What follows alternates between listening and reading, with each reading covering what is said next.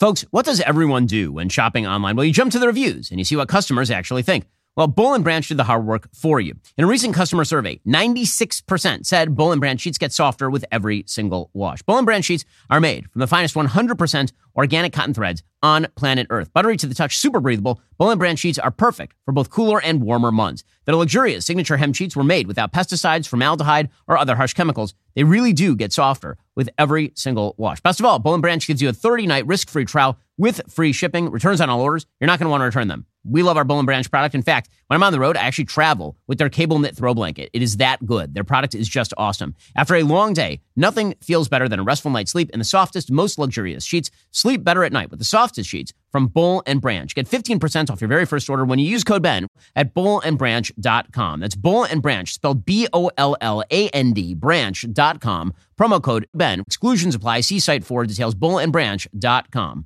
Rudy Giuliani flubs his landing. We examine the midterm races, and the President of the United States goes after 3D gun printing and the Koch brothers. I'm Ben Shapiro. This is The Ben Shapiro Show.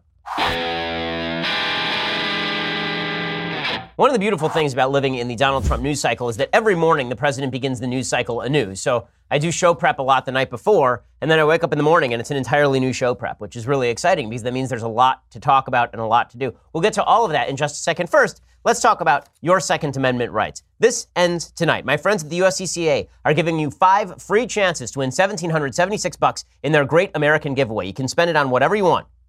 New gun, extra ammo, whatever. But it all ends at midnight tonight. So here's what I want you to do right now. Take out your smartphone, get on your computer, type in defendyourfamilynow.com. That's defendyourfamilynow.com. You can do it in seconds. The official rules are on the page, and you will instantly get 5 chances to win $1,776. That is $1,776 just for clicking a few buttons. It's free money, folks. Don't just leave it on the table. It's part of a great cause, defending your Second Amendment rights. That's what the USCCA does. They protect responsible gun owners like us. This is indeed your last chance, so go check it out. 5 free chances to win, just waiting for you. Defendyourfamilynow.com. Go win right now. It's that easy. Defendyourfamilynow.com. And again, the USCCA provides all sorts of wonderful educational services, legal services in case, God forbid, you actually have to shoot at somebody because somebody's in your house or something. The USCCA makes sure that you have all the legal resources necessary. Go check them out right now at defendyourfamilynow.com and get those 5 opportunities to win $1,776 towards guns and ammo. Go check it out right now. Also, I just want to remind you, you've heard, I know, that we're taking the Ben Shapiro Show live this August to audiences in Dallas and Phoenix. But you should know we are now 2 weeks away from those events, and we are almost entirely sold out. So if you haven't gotten your tickets yet, you pretty much have to do it now, or you're going to miss it entirely. And then you're just going to be sad, right? You're going to be sitting around weeping to yourself, thinking, why, God, why? Well, it's your own fault. It's your own fault. If you didn't go to dailywire.com/events and buy a ticket right now, we're going to party it up in Dallas and Phoenix. And if you're not there, well, you snooze, you lose, gang. That's the way that it works. Okay, so on to today's news. The President of the United States, we're speaking about gun rights. The President of the United States has now come out with a bizarre tweet in which he attacks 3D gun printing. Now, listen, the president does a lot of very good things on policy, and then he says a lot of stuff on Twitter. As I've said before, the president is fond of the saying of the things. Well, the president decided to go on Twitter and sound off about 3D gun printing this morning based on essentially no knowledge of 3D gun printing, and so here's what he tweeted out. I am looking into 3D plastic guns being sold to the public. Already spoke to the NRA. Doesn't seem to make much sense. That's not what 3D gun printing is. Okay, like that's seriously, like if you think that 3D gun printing is John Malkovich in the Line of Fire making plastic guns in his basement, that's not what 3D gun printing actually is. Stephen Gutowski of the Washington Free Beacon points out that it is easy and legal to find gun blueprints online, and it should be because otherwise you have to crack down on the internet. You have to crack down on people's use of the internet to put out blueprints for guns. That's silly, it's ineffective, it doesn't work. And Gutowski also points out the vast majority of 3D printed gun designs are not undetectable to metal detectors because that's actually illegal.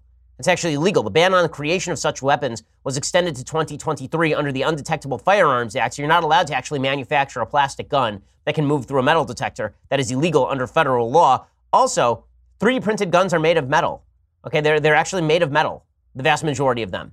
Okay, it's just a 3D printer that uses metal in order to carve out the parts, and the vast majority of people who are using gun blueprints online to build their guns are buying the constituent parts from gun manufacturers in the first place. It's not like they're sitting around and spending $100,000 on a 3D printer, which is what a good 3D printer costs. Why in the world would you go and get all the materials for a 3D printer to make an AR-15 in your basement? It'll cost you $150,000, or you could just go on down to your local gun dealer and buy one for $1,500. Why exactly would you do any of that? the media put out all this misinformation on the threat of 3D guns, people sitting in their basements putting together these guns by getting their HP LaserJet printer from 1997 and then printing out a bunch of guns they put together and go assassinate people. That's not the way any of this works. Also, 3D guns are notoriously unreliable to this point. They break down easily. They're very expensive to produce. They're not nearly as accurate as manufactured weapons. You can't fire them all that many times before they start to fall apart. Laws attempting to crack down on this stuff are foolhardy. But this is why the president shouldn't be tweeting about these issues, because all it does is create blood in the water for gun control Democrats. Speaking of which, talking of blood in the water for Democrats, the president has attacked now the Koch brothers. The reason he's attacking the Koch brothers is because the Koch brothers do not like his tariffs. So the Koch brothers, for those who don't know, are these brothers who run Koch Industries, which is essentially I believe, a natural gas and oil industry. And the Koch brothers are worth something on the order of $80 billion. They're worth some enormous amount of money. And they've used a lot of this money to promote various causes, political and non-political. They've given money to a variety of charities. They're libertarian in orientations. They're not social conservatives. They are very pro-free trade, and they are very pro-immigration.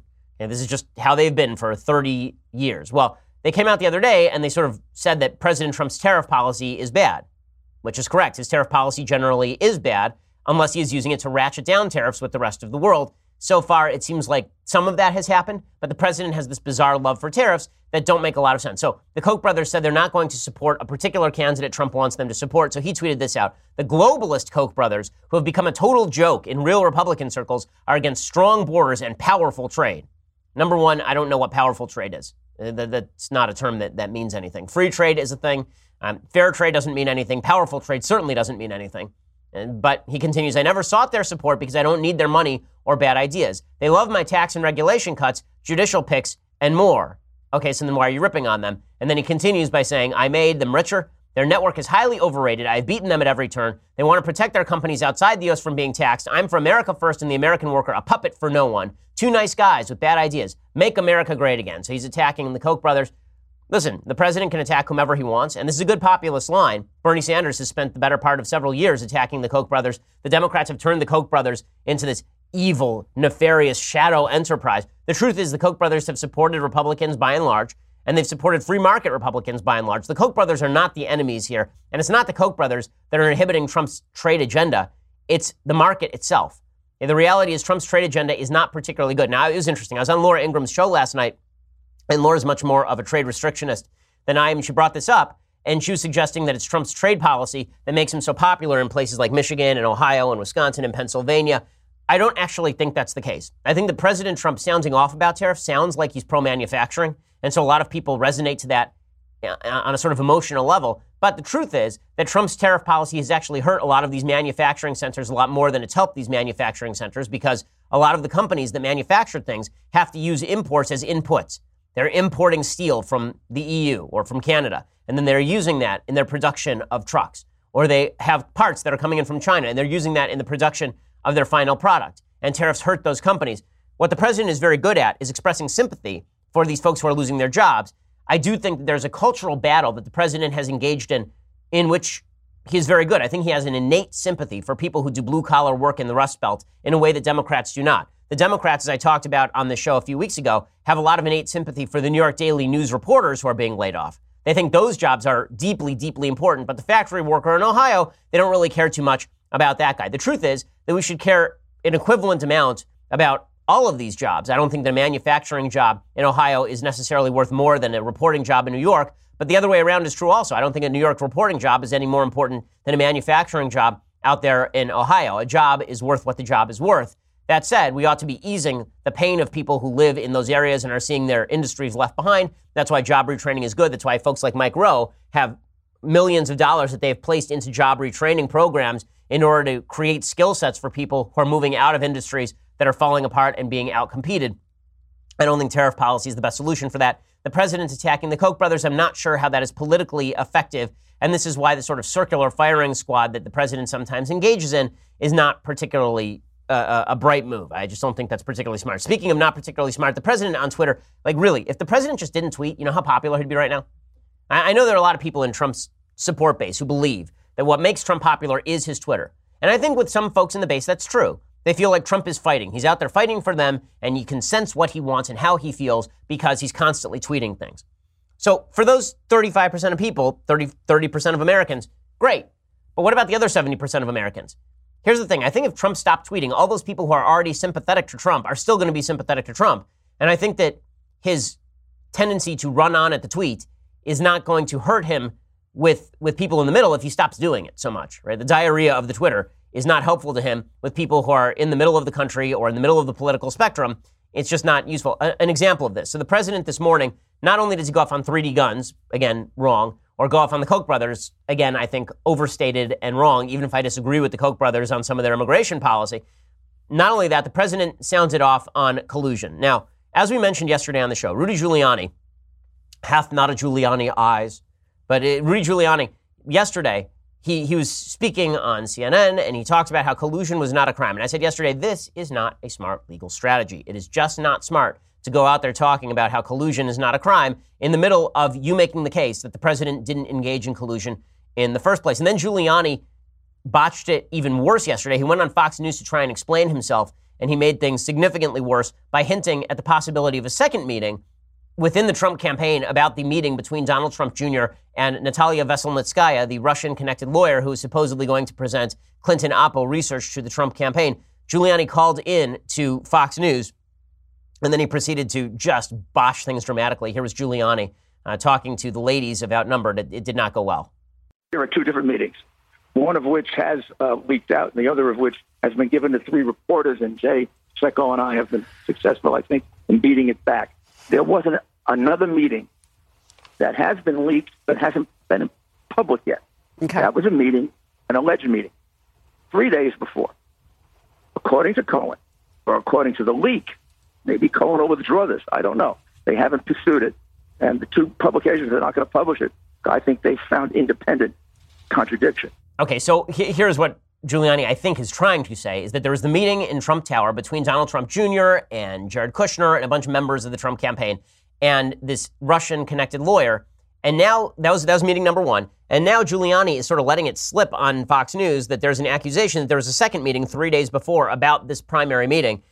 Well, we didn't know about that until Giuliani went on national TV and talked about it. And then he said, well, that meeting didn't happen. So then why are you talking about that meeting? Like, we didn't know about it until you just said it 1 second ago.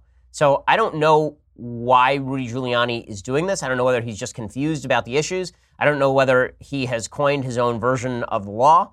This is not good defense strategy. It's not good legal defense strategy. The problem is the president sort of bought into it and mirrored that on Twitter today. I will explain in just a second. First, let's talk about your sleep. Okay, the fact is that your sleep quality is not as good as it could be. And the reason is because it's something you never think about. Your sheets, okay? You never think about your sheets. You think about the quality of your mattress, maybe. You think about your pillow. You think about the temperature in the room. But you never think about your sheets. You just bought those things for like $35 at the local retail outlet. Well, they're not good, okay? You're sleeping on a tarp. You need to stop sleeping on a tarp. You need to go get yourself a nice set of sheets that you're really going to enjoy, and that's what Boll & Branch does. Okay, they make bedding and blankets made from pure 100% organic cotton, which means it starts out super soft and then gets even softer over time. You can buy directly from them, so you're essentially paying wholesale prices. Luxury sheets cost up to $1,000 in the store. Boll & Branch sheets are only a couple of $100. That may sound expensive. It really isn't, considering you're sleeping on them every single night. Boll & Branch sheets are so good that when my wife and I got some, we actually took out all of our other sheets and we threw them away because the other ones just, you can't sleep on them after you've slept on the quality of Boll & Branch.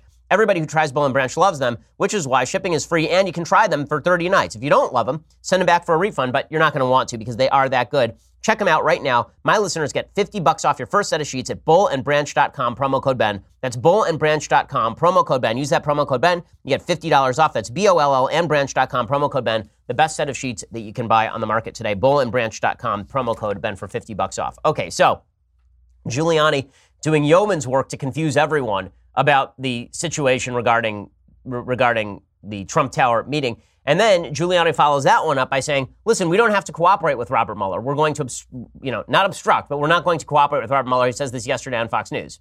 I thank John for all the cooperation he gave them because he puts us in a position where we don't have to cooperate. Given some of the revelations of the last 3 or 4 weeks, we've been driven further away from the idea of answering any questions from them. We don't think they have a legitimate investigation. Okay, so we're not going to answer any questions. Now, if you want to look innocent, this is probably not the smartest way to do it.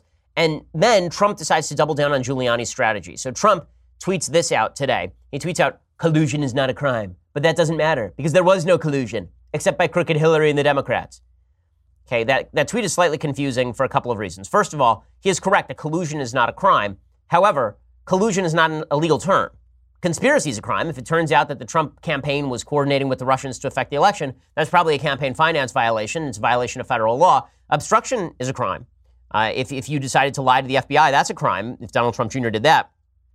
And then Trump says that doesn't matter. There was no collusion. Okay, you could have just said there was no collusion in the first place. Which is your strongest case, right? If somebody says, Shapiro, you committed tax evasion. I said, tax evasion isn't a crime, and also I didn't do it. You'd be kind of confused, right? And I think that this is just not good PR. Listen, I actually sort of believe Trump, at least so far, because I don't see the evidence that he was involved in any sort of campaign collusion, that he knew about coordination with the Russians, or that he himself was coordinating with the Russians, or even that the campaign actively coordinated with the Russians, other than, wanting to. I don't see the actual evidence that they did so. But for Trump to say this sort of stuff is not great. And then for him to finish up that tweet with Hillary colluded, but you just said collusion isn't a crime. So which is it? Earlier this week, he suggested that Hillary Clinton, by the way, should be prosecuted for collusion. So you're going to need to get your story straight here. Except for the fact that I think people have made up their mind on the Mueller investigation. If you're a Trump fan, you think that it's a bunch of crap. If you're not a Trump fan, you think that Mueller's going to nail Trump to the wall. In the end, does any of this really damage Trump? Probably not. That's why we're going to have to wait to see what exactly comes out from all of this. I don't think anything is going to come out, but that's why Trump would be better off just kind of lowering the chaos level a little bit. That said, you can see the Democrats getting out over their skis. They are very eager for Trump to go down here. Jonathan Turley over on MSNBC, he says that essentially we are one witness away from catastrophe here. I think the Cohen development is very serious. I mean, he's one witness away from a potential catastrophe. If any of those 5 witnesses breaks and supports Michael Cohen, this is going to get real bad real fast. Okay, so there is this hope on the left that Michael Cohen is going to take down President Trump. I don't think that's the case, but I do think it would behoove President Trump to simply go silent. Again, I am a lawyer, okay? As a lawyer, the first rule of lawyering is tell your client to shut up. Seriously, it's like the very first rule of lawyering. Even if you watch movies, what you see is the idiot client who tells their lawyer, I'm going to talk to the police. I'm going to say what I want to say. And the lawyer's like, no. Well, if Rudy Giuliani were doing his job, right now he would be saying to the president, Mr. President, stop, just stop. Like, I'm going to make sure that you're okay here, but you really need to stop with the tweeting because that's what any lawyer worth his salt would be doing.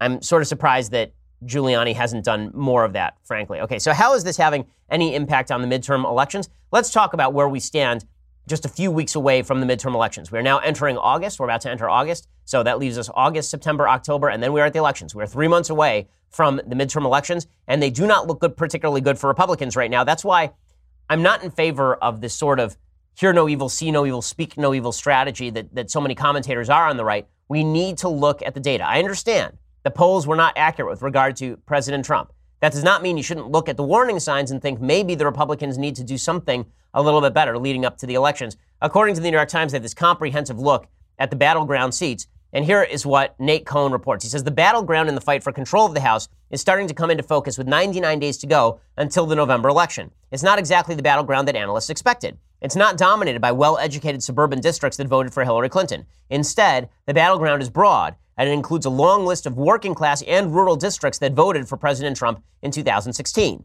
The broader battleground is a positive development for Democrats. It's a reflection of how much the Republican structural advantage in the House has eroded over the last year. What remains of it isn't helping the Republicans as much as analysts assumed it would be, at least not yet. So they looked at the various districts that are assumed to be competitive by Cook Political Report, and what they are finding is that white districts are heavily Republican, obviously. Black districts are very heavily Democrat. Hispanic districts are very heavily Democrat. Districts with college graduates are very heavily Democrat. Rural districts are very heavily Democrat. Suburban districts are heavily Republican. So there is this really interesting divide. The broader battleground has also opened up a gap between two common ways of thinking about the midterm, says Nate Cohn. National polls and historical voting patterns suggest that Democrats are only slight favorites to take the House, while early polls of individual districts, special election results, and the ratings of expert prognosticators suggest that the Democrats are in a stronger position. To this point, we've mainly seen polls of the generic congressional ballot, which asks voters whether they intend to vote Democrat or Republican. Democrats have generally led on this ballot by 6 to 8 percentage points over the last few months, which is around what analysts believe Democrats need to have an even shot of retaking the chamber. The Republicans still have structural advantages, but there have been a flurry of Republican retirements, which has led to 42 open seats, many of them the sort of well-entrenched entrenched incumbents in competitive districts whose retirements are most valuable for Democrats. On paper, the Republicans still have a big geographic advantage. There are only 9 Republican-held districts that voted more favorably for Democrats in the last 2 presidential elections than the rest of the country did. But that advantage doesn't seem to be helping the Republicans as much as it has been in past presidential cycles.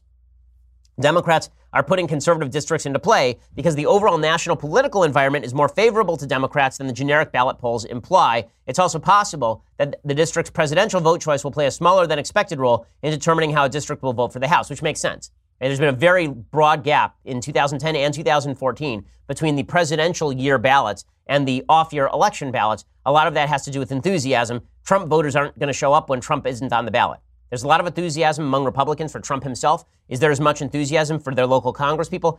Not necessarily.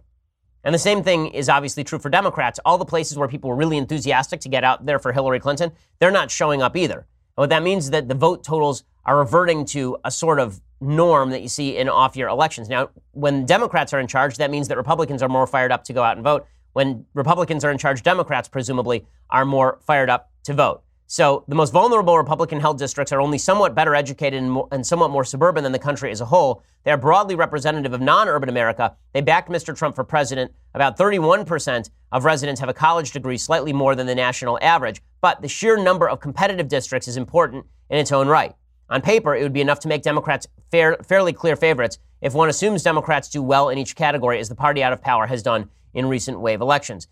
This is what I've been suggesting, is that the president's, kind of hot button approach to issues, it could actually fire up the Democrats.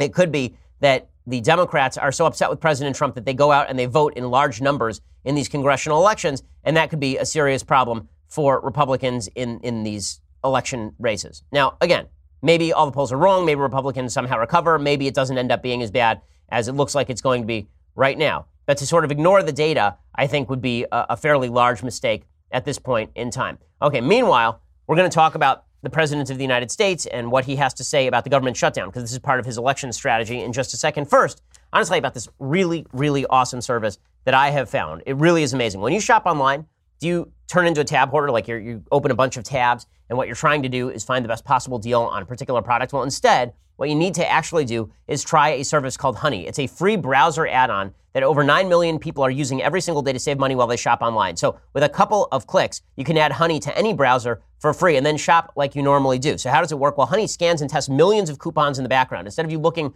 for a coupon code and trying to find a coupon code for various products, Honey scans and tests millions of coupons in the background. And at checkout, Honey automatically applies the best coupon. So you're automatically saving money just by using Honey. Time Magazine has called Honey basically free money. Over 9 million people using it every single day. I use Amazon a lot. Honey allows me to find the best deals on Amazon simply with the click of a button. It runs in the background. It really is amazing. And the way they do this, the way Honey works this, is they basically have deals with the folks who are selling that they get a percentage of sales, kind of, right? I mean, that's essentially the way that they save their money. That's the way they make their money. So you save money, they save money, and they get the same sort of benefits that any coupon provider would. Go check them out right now. There's no reason not to add Honey to your browser right now. It is free. It takes 2 clicks to install, and it'll save you a lot of money. Get Honey for free at joinhoney.com/Ben. Again, that's joinhoney.com/Ben to start saving with Honey right now. That's joinhoney.com/Ben. There's no reason not to save money. I mean, this is a no-brainer, frankly. Okay, so meanwhile, the president is trying to gin up the base with a lot of the immigration talk. The problem is that it's not clear the president is supremely credible when it comes to the idea that he is going to hold fast on the immigration issue. So the president yesterday said that he is willing to do a government shutdown over the immigration issue, over wall funding, but he has no red line, which means that he really isn't willing to shut down the government, but he's sort of signaling that he is. So what exactly is this supposed to mean? No one really knows. I would be certainly willing to consider a shutdown if we don't get proper border security. Thank you. Please. Sir, just to follow up on that quickly, is the $25 billion a red line for you? I have no red line, unlike President Obama. I just want great border security. Okay, so that means nothing, right? If you don't have a red line, if there's no point at which you're willing to say no, then you don't mean that you're going to veto a bill that comes down that doesn't have the border wall funding. Right? There are folks like Ann Coulter who have been stumping for the wall. This has been her chief goal in life, is to get President Trump to build this wall. This wall has not been built, and the president does have to hold Congress's feet to the fire. The president does actually have to say to Congress, listen, you send me a bill I don't like, I will veto it. So when Trump says, listen, I want that border wall funding, they say, do you have a red line on signing a bill? And then he says, no. What he really means is that he's not going to veto anything. And that's a sign of weakness. The Hill is reporting right now that President Trump has privately agreed with congressional Republicans to delay the fight over funding for his border wall until after the November midterm elections, despite his public statements expressing a willingness to shut down the government over the issue, an administration official is telling the Wall Street Journal. The president sees merit in having this battle after the election, the aide said. So in other words, Trump is saying that he's willing to do a government shutdown, but he's not really willing to do a government shutdown. Now, this is where Trump is at odds with some congressional Republicans like Mitch McConnell. McConnell thinks government shutdowns are always bad for Republicans. I don't agree. I don't think Mitch McConnell is right about this. I think that bad policy is bad for Republicans. I don't think that many Americans care about government shutdowns. And I do have an ideological problem with Republicans who are so frightened of government shutdowns on a routine basis. Oh, no, they're going to shut down the government. We're all going to die. I thought you were the party of limited government. I thought you were the party that said that the government was not the be-all, end-all. And yet here we are suggesting that it is the be-all, end-all, and if the government shuts down, everyone is going to die, and it's going to be the worst thing that ever happened. This is how you end up with Republicans spending insane amounts of money. Okay, right now, the Republicans have essentially racked up more debt than the Democrats did at the same time. You know, it's really crazy. Like the Republicans just racked up, I think it was another, $1.33 trillion of debt. This is the party that is supposed to be standing for fiscal responsibility. It makes no sense to me. If you are going to shut down the government, now's the time to do it because you're not going to have the Republican votes later. If things keep going the way they are going, the Republicans lose the House and they may lose the Senate, then you think you're going to have the ability to get Democrats to play ball on this? You think you're going to get wall funding from the Democrats? You think the Democrats are actually going to come forward with wall funding? They have a solid interest in preventing anything from happening so that they can defeat President Trump in 2020. This is a limited window. Once we hit the election of 2018, that wall funding is basically gone. If the Republicans lose the House, there will be no wall. End of story. It is that simple, which means that you better make hay while the sun shines. This is the reason why Mitch McConnell is saying, let's confirm as many judges as humanly possible right now, because if we lose the Senate, we're basically toast. And anyone who's watching this stuff knows the Democrats are not going to work with Trump on any of this stuff, but McConnell is deeply afraid of the blowback anytime there's any sort of government shutdown. He thinks that the American people simply can't stomach it. I think the American people are a little tougher than this. Mitch McConnell is wrong here. Here's the Senate Majority Leader saying that the wall funding has to wait until after the midterms. Is the funding of the border wall going to wait until after the midterm elections? Probably, and that's something we do have a disagreement on. And so Homeland Security won't get funded before the midterms? Probably not, but most of the government will be covered. So you're not worried about a government shutdown before the midterms? No, that's not going to happen. Okay, so McConnell just assuring that it'll never happen, and Trump obviously doesn't have the willingness to actually go all the way to the wall for his own preferred border policy. If you're a Trump voter who voted based on his immigration policy, you've got to be disappointed with the president not pushing Republicans hard enough. Now, is it McConnell's fault? Sure. Is it the fault of people like Lisa Murkowski and Susan Collins and the various sort of moderate caucus of the Republicans in the Senate? Absolutely. But in the end, it's the president of the United States who gets to decide what he signs and what he doesn't. Remember, it was President Obama who shut down the government in 2013, not the Republicans. It was Obama who said, I will not sign a bill that does not include funding for Obamacare. Ted Cruz said, here's a bill, no funding for Obamacare. And Obama simply said, I'm not going to sign it.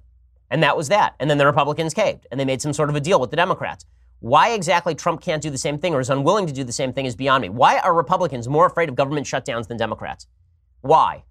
It grants the Democrats their premise. Democrats are happy with government shutdowns because they think that the government is absolutely necessary and vital. Republicans should say, listen, we're not going to pass a budget unless the budget is good. And then if we pass a bad budget, then we are wasting other people's money. We are racking up debt that we're never going to repay. If we shut down the government and there is no funding for these sort of various and sundry items, guess what? The country still continues to function. We are always warned that there will be zombie apocalypses in the streets if a budget doesn't pass. And guess what?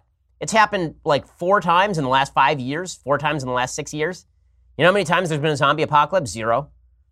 Barack Obama had to manufacture crises during a government shutdown in order for people to even care. Nobody would have even noticed except that Barack Obama decided he was going to ban people from open park memorials.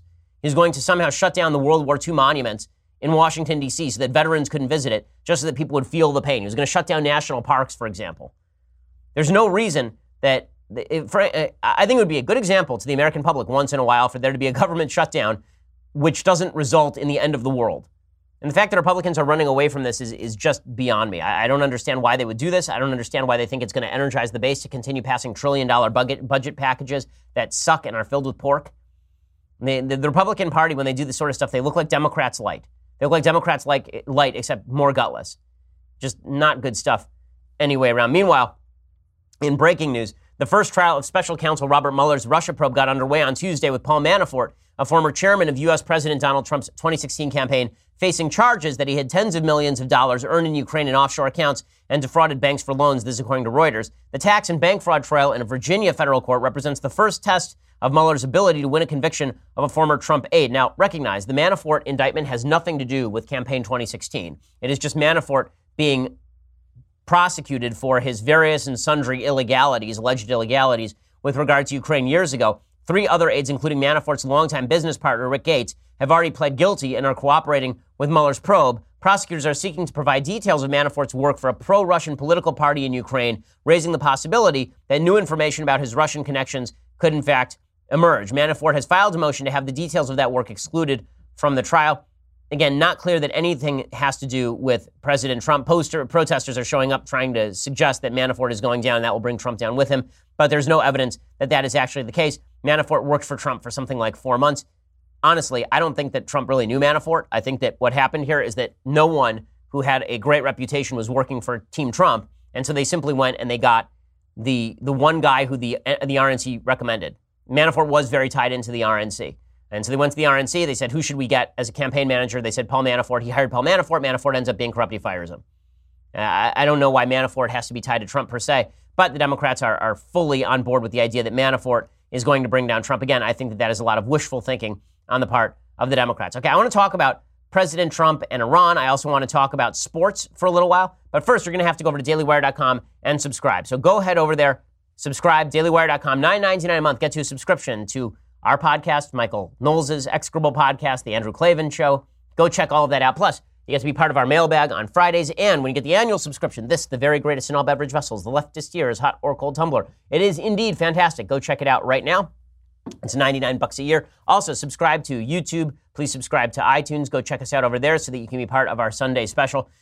In fact, I think, do we have a clip from the upcoming Sunday special with Alexandria Ocasio-Cortez? Do we have that clip? We're going to try and have on Alexandria Ocasio-Cortez. I think we have a bit of a preview of that, actually. I think my strength is that I am honest and I am authentic. And I think that even Republicans write letters to our campaign saying thank you. If corporations paid, if we reversed the tax bill but raised our corporate tax rate to 28%, which is not even as high as it was before, that's $2 trillion right there. And then the last key, which is extremely, extremely important, is reprioritization. Just last year, we gave... Okay, just a quick note to all of the folks on the left who didn't understand that Ali Stuckey's parody of Alexandria Ocasio-Cortez was in fact a satire. That's satire. Okay, I didn't actually interview Alexandria Ocasio-Cortez, just so you idiots don't think that I'm making it up and that I actually interviewed her and I'm taking her out of context. That's what we call humor right there, a little bit of humor to spice up your day. Okay, so go check us out, iTunes, SoundCloud, YouTube, subscribe, leave us a review. We always appreciate it. We're the largest, fastest growing conservative podcast in the nation.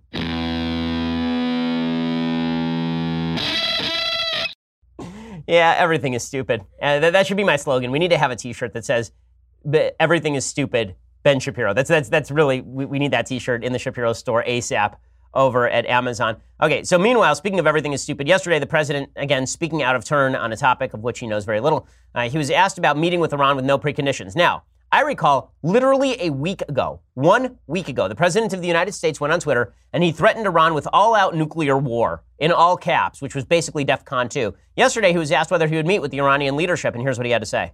I'm ready to meet anytime they want to, and I don't do that from strength or from weakness. I think it's an appropriate thing to do. No preconditions. If they want to meet, I'll meet. No. Okay, in 2007, Barack Obama said he would meet with the Iranians without preconditions, and we all went nuts on the right because that's a stupid idea. You don't meet with America's enemies without preconditions. Now, I know there are a lot of you out there right now who are saying, but didn't President Trump meet with Kim Jong-un without preconditions? Yes, I thought that was stupid as well. And guess what? It turns out not to have actually accomplished anything. According to the Washington Post, Multiple intelligence officers have been monitoring ongoing activity recently from North Korea's nuclear and missile testing facilities. And what they find is that North Korea is building new possible intercontinental ballistic missiles despite Kim Jong-un's denuclearization agreement from his summit with President Trump. Now, I know it's the Amazon Washington Post. Don't believe them. Here's the thing.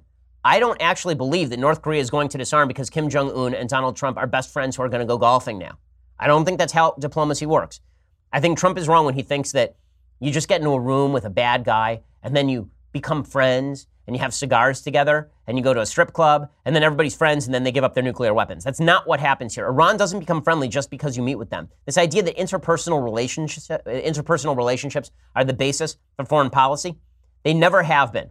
And this is not just a myth that is promulgated by, President Trump or Obama. It's a myth that was promulgated, honestly, it's been promulgated for a long time. If you go over to the Reagan Library, for example, I love the Reagan Library. It's just fantastic. And Ronald Reagan, great president. But one of the exhibits over at the Reagan Library has this exhibit showing Ronald Reagan with Mikhail Gorbachev. And the idea is that Ronald Reagan and Mikhail Gorbachev really got along, and that's why the Soviet Union collapsed.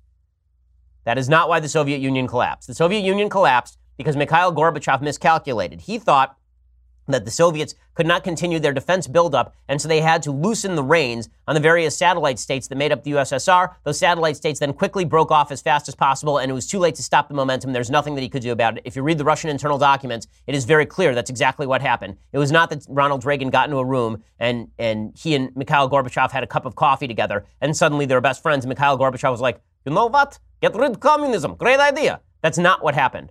Okay, so this idea that Trump is going to sit down with Hassan Rouhani, who is a terrorist-supporting piece of crap, and that Rouhani is suddenly going to decide that he's going to give up his terroristic program, that's not what's going to happen. I don't like ideological inconsistency, and the fact that there's so many people who are willing to bend over backwards to make excuses for this sort of stuff, I find completely ridiculous. It's ridiculous to me. It doesn't make a lot of sense. Now, I've been very critical of the Trump administration today because President Trump was very busy in saying things, but then there's what they actually do. And this is the part that's really hard for folks to wrap their brains around. They'll say, Shapiro, you say so many things about the president saying things that you don't like, but you're very supportive of the administration. Right, because what they do and what they say are two completely different things. So, for example, they have now launched a religious liberty task force over at the Department of Justice. Attorney General Jeff Sessions announced that they would provide religious liberty guidance central to the new task force, rooted in President Trump's executive order from last year, directing agencies to respect and protect religious liberty and political speech. The task force is going to be co-chaired by Associate Attorney General Jesse Panuccio, according to Sessions. So he said that there have been a lot of examples recently of religious Americans being targeted, nuns being ordered to buy contraceptives, U.S. senators asking judicial and executive branch nominees about dogma, and so we need a task force to protect religious Americans. Yes, we do. Okay, we have a civil rights task force inside the DOJ. It was used by the Obama administration for various and sundry political activities that were actually not good. Protecting religious Americans from the predations of local government is a worthwhile thing. Protecting religious Americans from discrimination is a good thing. So the Trump administration continues to do a lot of good things at the same time that President Trump continues to say a lot of chaotic things. And this is why, if the president could just become a spokesperson for his own policies, I don't think I'm asking too much here. If he could just become a spokesperson for his administration's own policy, for the freedoms that are being promoted by this administration, for the economic record of this administration, Republicans would actually have a better shot in 2018. This religious liberty task force is a very good thing, and it's an area where Democrats are extraordinarily extreme. It's an area where Democrats have been proclaiming that you have to force religious bakers to bake that cake. It's an area where they have been suggesting that religious people are bigots and terrible folks. President Trump has fought back against that tooth and nail. That's a wonderful, wonderful thing. Why don't we know about it? Why isn't the president tweeting about that? He should be. The answer is he should be. He's now in a position to tweet about his great record, not just tweet about things that don't really matter, like the Mueller investigation, which I don't know is actually going to end up being a thing anyway. Now, the president has a good story to tell if he is just willing to tell it. Now, speaking of people who don't have a good story to tell, I have to comment on a guy named Cenk Uygur.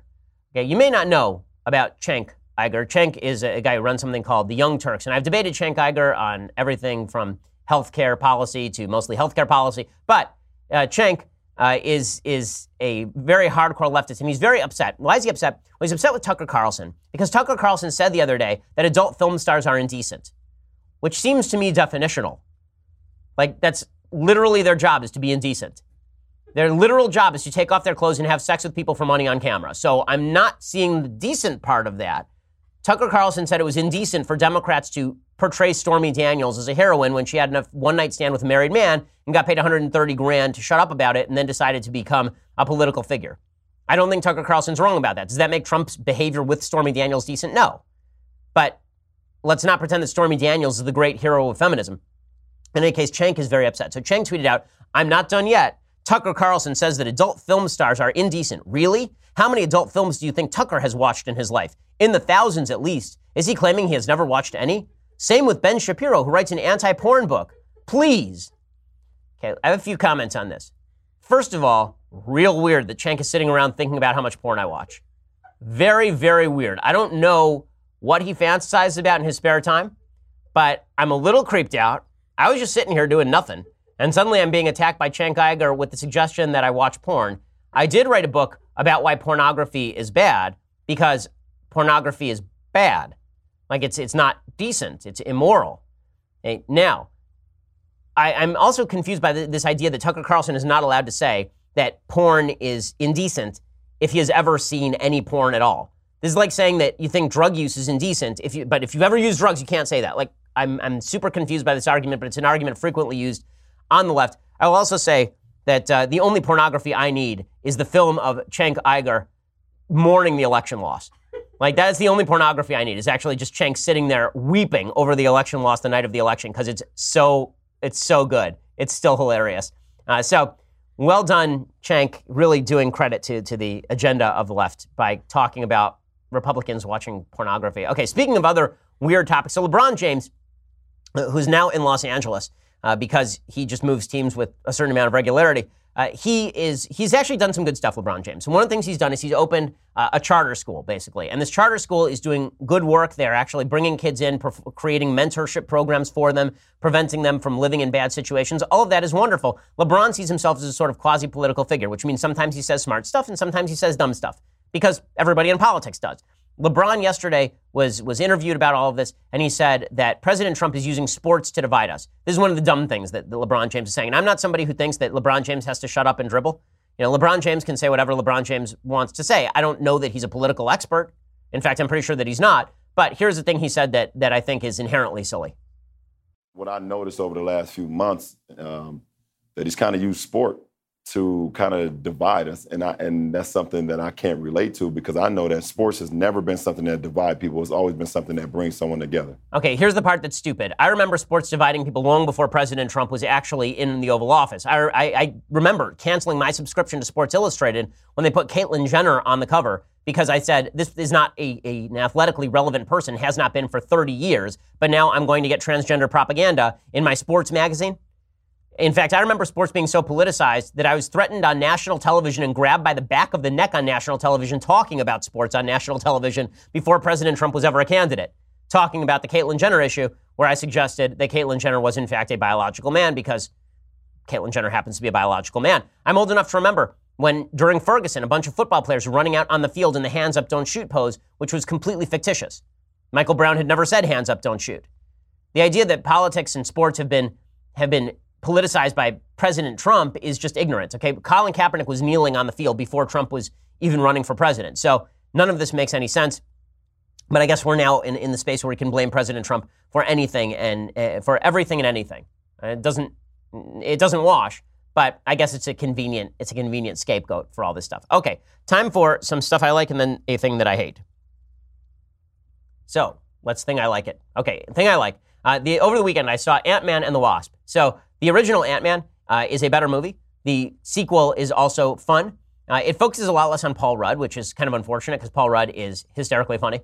And they kind of make him out to be even more of a doofus in this one than he is in the first one. This one features a lot of Evangeline Lilly. It's a lot more of the Wasp than it is Ant-Man.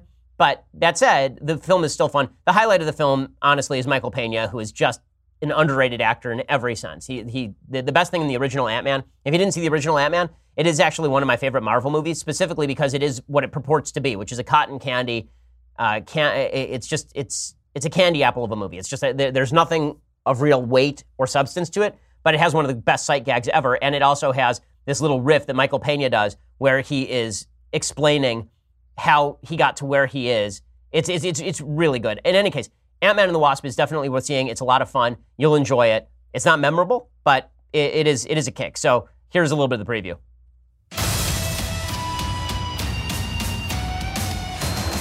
I do some dumb things, and the people I love the most, they pay the price.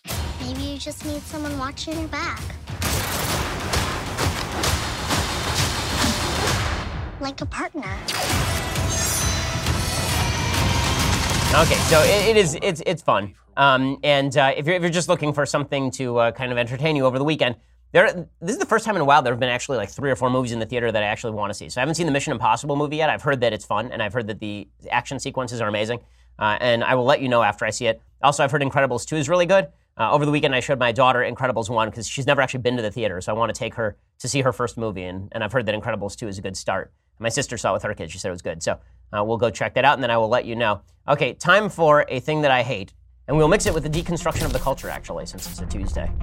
So Anne Hathaway is now sounding out about things that Anne Hathaway knows, like being black in America, which is not a thing she knows about, really. Here's what happened. She railed against white privilege, and she questioned how decent white people really are after this 18-year-old woman named Nia Wilson died when she and her sister Latifah, 26, were attacked by a white male on a subway train in Oakland on Sunday night, July 22nd. Nia died from her injuries after she was stabbed in the neck by a guy named John Lee Cowell, and Anne Hathaway put this out on Instagram. She said, "The murder of Nia Wilson, may she rest in the power and peace she was denied here, is unspeakable and must not be met with silence. She is not a hashtag. She was a black woman, and she was murdered in cold blood by a white man." Okay, I agree. That's an awful, awful, terrible thing, and I hope that this guy is given the death penalty. And she says, "White people, including me, including you, must take into the marrow of our privileged bones the truth that all black people fear for their lives daily in America and have done so for generations. Given those givens, we must ask our white selves, how decent are we really? Not in our intent, but in our actions, in our lack of action. Peace and prayers and justice for Nia and the Wilson family." So I'm confused what exactly this murder has to do with white privilege. Really, I am. I mean, the guy was arrested. He's going to go to death row if he is convicted. What exactly is the problem?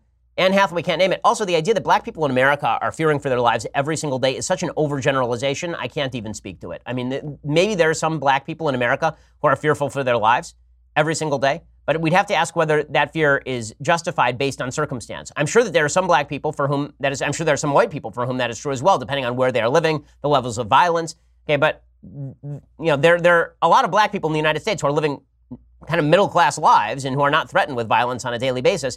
I don't think they're walking around thinking that they're in Fallujah. This idea that simply because of skin color in the United States, you're walking around in daily fear for your life is such a misnomer. And it really is her talking down for virtue signaling points. Like, Anne Hathaway knows that she is going to be met with all sorts of kudos from people on the left for simply saying this stuff. Okay, so what is Anne Hathaway going to do about any of this stuff? Really, if Anne Hathaway wants to make all these problems better, what is she going to do other than sound off on Instagram about it? She says, don't just hashtag. Okay, well, you just went on Instagram and posted something. Now, practically, what are you going to do, Anne Hathaway, about any of this stuff? At least LeBron James is trying to do something. At least LeBron is actually creating schools to increase education levels in the black community. At least LeBron James is trying to do something publicly minded about this sort of stuff. These actors and actresses who go out and sound off on hashtags and then they say, we need to do more than hashtags. Okay, anytime you're ready. We're waiting. And again, that broad overgeneralization about black people in America fearing for their lives, it's hilarious to me that if I say that there's a free country where effort is rewarded, that is considered racist. And if Anne Hathaway says all black people are living in fear, then that is not considered a racial judgment. So I say something completely non-racial and it's considered racial, and she says something completely racial and it is considered non-racial because the left approves of it. Pretty insane. Okay, other things that I hate today. So Twitter has now hired academics to monitor hate speech, which is very exciting. That's just what we need, a bunch of leftist academics determining what exactly is hate speech. According to the UK Telegraph, Twitter has hired academics from institutions including Oxford University to help it combat intolerant discourse and monitor the health of the social network. The firm is working with social psychology professor Miles Houstone and John Gallagher, along with Dr. Mark Hierdink from the University of Amsterdam, to study the spread of hate speech. The move is part of Twitter's aim to create algorithms that better distinguish between hate speech and conversations that break the norms of politeness. I don't know why any of this is necessary, frankly. If you don't want to see hate speech on Twitter, don't subscribe to somebody's Twitter feed or just mute somebody. The nice thing about Twitter is they have all of these features you can use to not listen to folks, but I guess that we are not allowed to point that out at any point. We just have to assume that we're too stupid to actually gauge the level of conversations that we wish to participate in. And so we have to have these overlords, these academic overlords who tell us what's good and what's not. all of this is highly foolish, and it undercuts, I think, the claims of Twitter to a sort of neutrality that they have not actually put into practice. Okay, we'll be back here tomorrow with all of the latest. I'm Ben Shapiro. This is The Ben Shapiro Show. The Ben Shapiro Show is produced by Senya Villarreal, executive producer Jeremy Boring, senior producer Jonathan Hay. Our supervising producer is Mathis Glover, and our technical producer is Austin Stevens. Edited by Alex Zingaro. Audio is mixed by Mike Caramina. Hair and makeup is by Jesua Alvera. The Ben Shapiro Show is a Daily Wire Forward Publishing production. Copyright Forward Publishing 2018.